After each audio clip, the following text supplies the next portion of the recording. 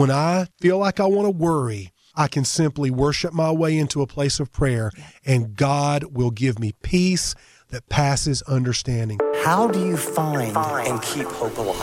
I will find hope in what Jesus Christ did for me. Do we believe? My hope is centered totally, completely in Him. Do we trust? I have hope today because of what Jesus did on the cross. His hope doesn't change. Hope is triumph in our triumph.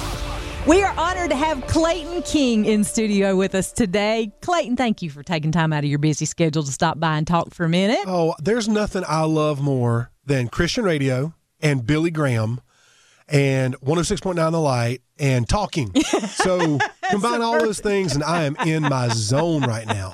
We want to get your perspective as a pastor, and you personally, what is it that fills you back up after you've done a season of really hard ministry? What are those things for you? Well, my personality is extreme extrovert, and I'm verbal, very, very verbal. So for me, the greatest way someone can show me appreciation is just to verbalize that they're praying for me, to tell me that they appreciate what I do. There's a fine balance that pastors have to strike between we do what we do because God has called us to do it, and we don't want to be the center of the show, and we don't want to be the star. Jesus is the star, and we have to be careful that we don't eclipse the gospel or the person of Jesus with our personalities or our giftings. But at the same time, it is important that we give encouragement and that we receive encouragement.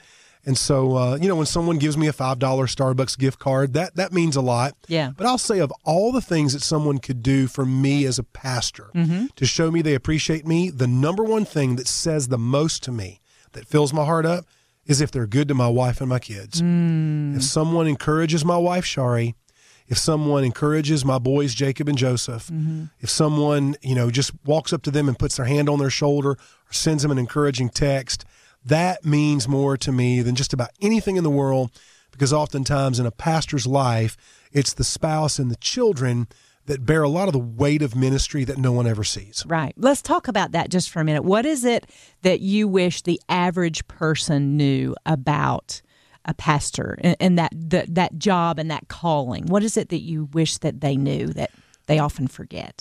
My next book is going to probably be on this. Okay. And so I can answer that question pretty clearly from my own heart.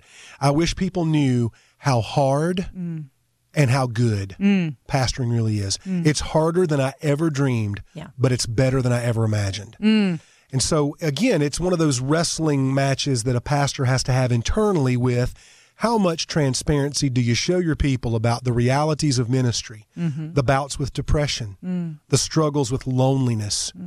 A majority of pastors, when surveyed, this is according to Lifeway Research and Barna, a majority of pastors say they have no close personal friends and no one they can talk to. And so a pastor, and I know this in my own life, it's difficult to know who you can share your struggles with. Because I've suffered with depression. I struggle with it for years.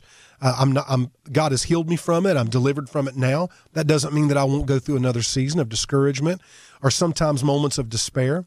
But when a pastor feels lonely, or if a pastor feels anxious, if we feel like we don't really know who we can talk to, then the quandary is, who do you tell?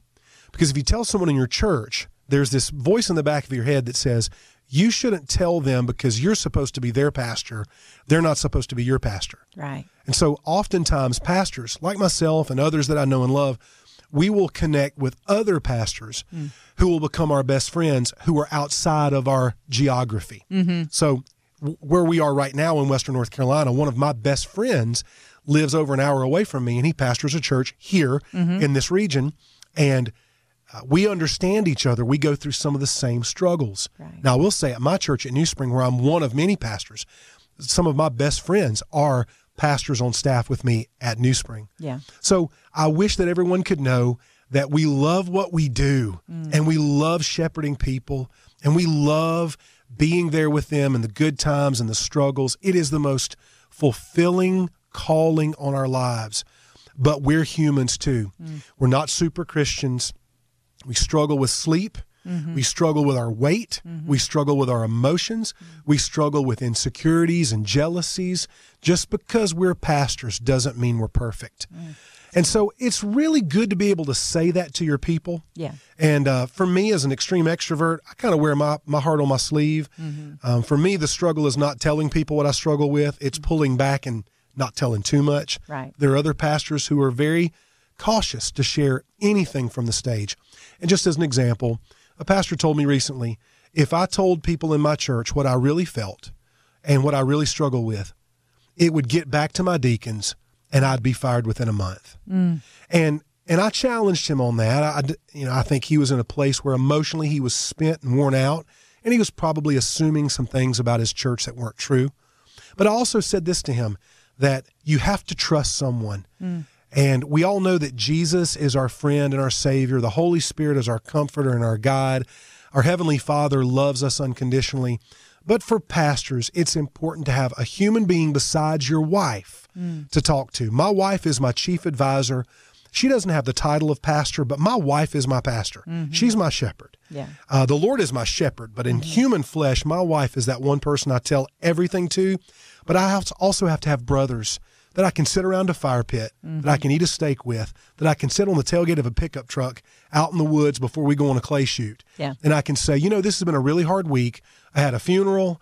I'm dealing with someone that's getting divorced. I'm not sleeping well. I hurt my back. Those are real life issues that everyone faces, and pastors are not excluded because we're real people too. That's such a good word. How has all of the pandemic changed the pastorate? Because it has. I mean, a lot of churches have had to pivot and do different things and incorporate new technologies. I know with your church, you guys were already doing some of that, so it probably wasn't as big of a curve for you. But how has that changed the pastorate to not be able to meet with your people during the pandemic? All my best friends are pastors.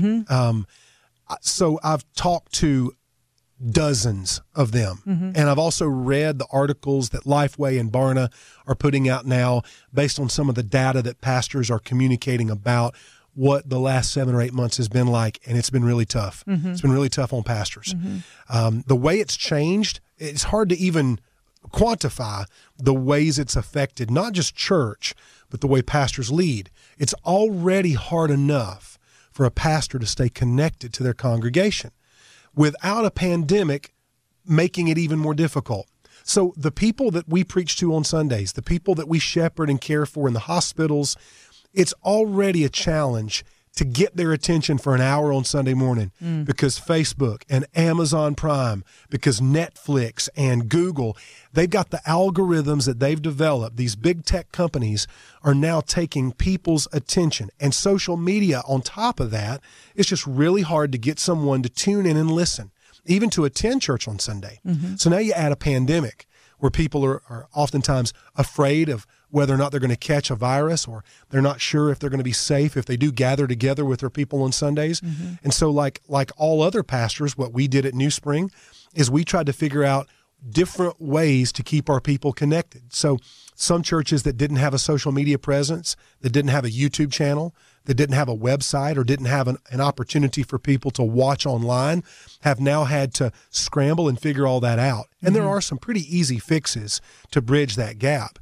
But what we're trying to really work through now, both at our church at New Spring, but also just collectively from pastors from small country churches to inner city churches and everything in between, is we're trying to figure out what ministry is going to look like if and when the pandemic does subside. Yeah. No one knows how long it's going to last. No one knows exactly what the right thing to do right now is, whether we wear masks and we practice social distancing, and different states have different rules and regulations because of the number of cases. And so we want to be careful and cautious, that we want to protect people's lives and make their safety a priority. But we're really all just sort of trying to figure this thing out as we go. In the days to come, pastors are going to have to be better problem solvers. We're going to have to work more with the teams of staff and volunteers that we have at our churches. And we're going to have to listen to our people. Because even at our church, we opened back up 7 or 8 weeks ago, I think. And we just opened up our kids ministry this past week, but we still have protocols, and our people are wearing masks. Sure. Some people don't feel comfortable coming.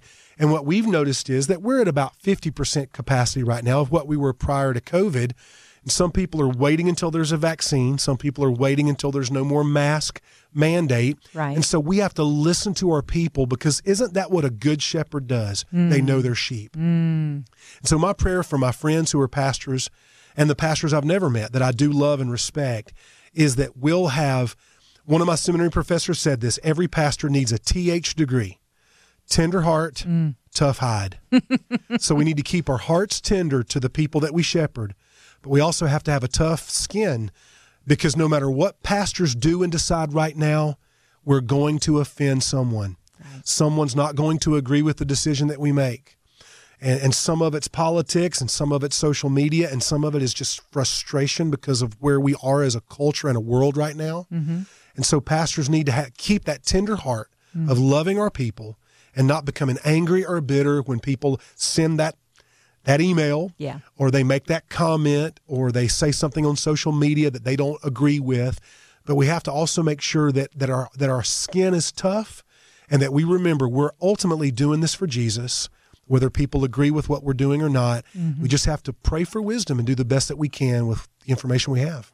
Such a good answer. I realize this next question is like opening the gate on a caged lion, because I know you, and I know you have the heart of an evangelist. So I'm going to ask you this question. I am baiting you somewhat, okay? Let's go. So I want you to speak your heart on why the church is important now, because some of those same statistics that you were talking about are saying people are leaving the church. Yeah. They're not going to come back to church. And so why now? Why is it important for the church to be the church right now in history? You know, there will be folks that leave the church. We know that. The data points that out. That just means we go after them. Yeah. And the church has always, traditionally and historically, been good at figuring out how to reach people who are outside the kingdom of God. If you go back to the ancient church, Rodney Stark wrote a book called The Rise of Christianity. And in this book, he's a historian from Baylor, and he proves that the reason why the church became the powerhouse that it was historically is how we acted and reacted in times of great crisis. The Black Plagues, the bubonic plagues, the plagues that took 1/3 of all life out of Europe. When other people were leaving the big cities, the churches were staying in the cities and caring for the sick. And so we as the church today have this Spirit of Christ in us, that we don't run from difficulty, we run into it. And so I am an evangelist. It's why I love Billy Graham. It's why I love 106.9 The Light. It's why I love Will and all of your team here. So as an evangelist, I'm always trying to think of ways that we can be wise as serpents, harmless as doves. The church has always been about a dual approach to evangelism. Come and see, go and tell. So as the church, we need to create worship services. We need to create programs. We need to create a church experience where lost people would see value in coming and seeing who we are and what we do. The songs that we sing, the sermons that we preach, the kids programs we provide, those are important aspects of the come and see perspective of evangelism. But come and see is not enough. We also are people who go and tell. That means if I'm in line at Target buying groceries, I'm inviting that person at the checkout counter, that young man or young woman who's taking my credit card, I'm inviting them to church on Sunday. Shame on me if anybody at my church invites more people to church than me, because I'm one of the pastors. So it's come and see and go and tell. And we have this great opportunity now to get creative in activating our people to go out and be the hands and feet of Jesus. At our church, our mission statement is, New Spring is a life-giving church marked by the presence of God activating us to impact others. If we don't activate our people to go outside the four walls of the church and impact others through good deeds, through kindness, through acts of mercy, through the way that we treat others, through the way that we fight against racism, through the way that we show the love of Christ. When we're cheering for our kids at a ball game, preaching to myself here, these are some practical ways that we can impact others. That's the moment we find ourselves in right now. And I'll tell you, Carol, for me, I believe our best days as the church are still ahead of us, because we do our best work when we're activated on mission for the gospel. What better time than right now when people are questioning, institutions. They're questioning truth. They're questioning who they can trust. And people are thinking about eternity because so many people are watching the news and they're scared of this virus. Well, we as believers and followers of Jesus can live in faith and we can share the hope of eternity, because ultimately, whether or not you die from a virus or old age or you get hit by a bus, we'll all stand before God one day. Right. And this gives us the opportunity to share the hope of the gospel. I knew that was what you were going to say, is the heart of an evangelist. I love it. And just as we kind of wrap up thinking about October and Pastor Appreciation Month, if you could go back and tell your younger ministry self something that you wish you had known from the beginning, what would that be? Pray more and worry less. Pray more and worry less. I'm in the process right now of trying to memorize Matthew chapter 6. I confess I have, as a busy person, Enneagram 3, I love the party. I love success and achievement. I wake up at 5 a.m. and I'm ready to go. And in my busyness, I have neglected the memorization of Scripture. Yeah. And in Matthew chapter 6, Jesus literally tells the people in the Sermon on the Mount on the Sea of Galilee, these poor Jewish peasants, do not worry. He says it 4 times in that passage. Do not worry, do not worry, do not worry. And so I would tell my younger ministry self the things I've worried about over the last 35 years, because I'm almost 48, and I started when I was 14. I've worried about things that I can't control, and I have stressed over things that God is already attending to. And in my life now, as I'm closer to 50 than I am 40, God has never let me down. He's never broken a promise. His provision has always come through, sometimes at the last minute, at the 11th hour. When I feel like I want to worry, I can simply worship my way into a place of prayer, and God will give me peace that passes understanding. So I hope that's an encouragement to every pastor listening, and I hope that's an encouragement to all of us who love our pastors. Let's pray for our pastors, that we would, as pastors, not worry about the things that only God can change. Such good stuff. Such good stuff. Now, if people want to listen in, maybe peek in on your Sunday morning church services, how can they do that? How can they find you, Clayton? 2 different ways. Newspring.cc, that's our church website. And we have audio and video sermons on there free of charge. And then if you're interested in some of the sermons I've preached from Liberty University or from our Crossroads summer camps, I have a trove of sermons going back over a decade at ClaytonKing.com. So those are the 2 ways they can connect. It is time well spent. Let me just say, I know you won't say that about yourself, but I have listened to many, many of your sermons, and they are always good, fruitful stuff. So thank you for continuing to proclaim the gospel, and thank you for being encouragement to not only people who are in your church, but pastors around the area. We love you, and you and Shari are welcome here anytime. We feel like y'all are family. Well, we are family, and we love you guys, and I pray for you all the time, and I'm thankful for this radio station. It's such a bright light in such a dark world. Thank you, Clayton. Thanks.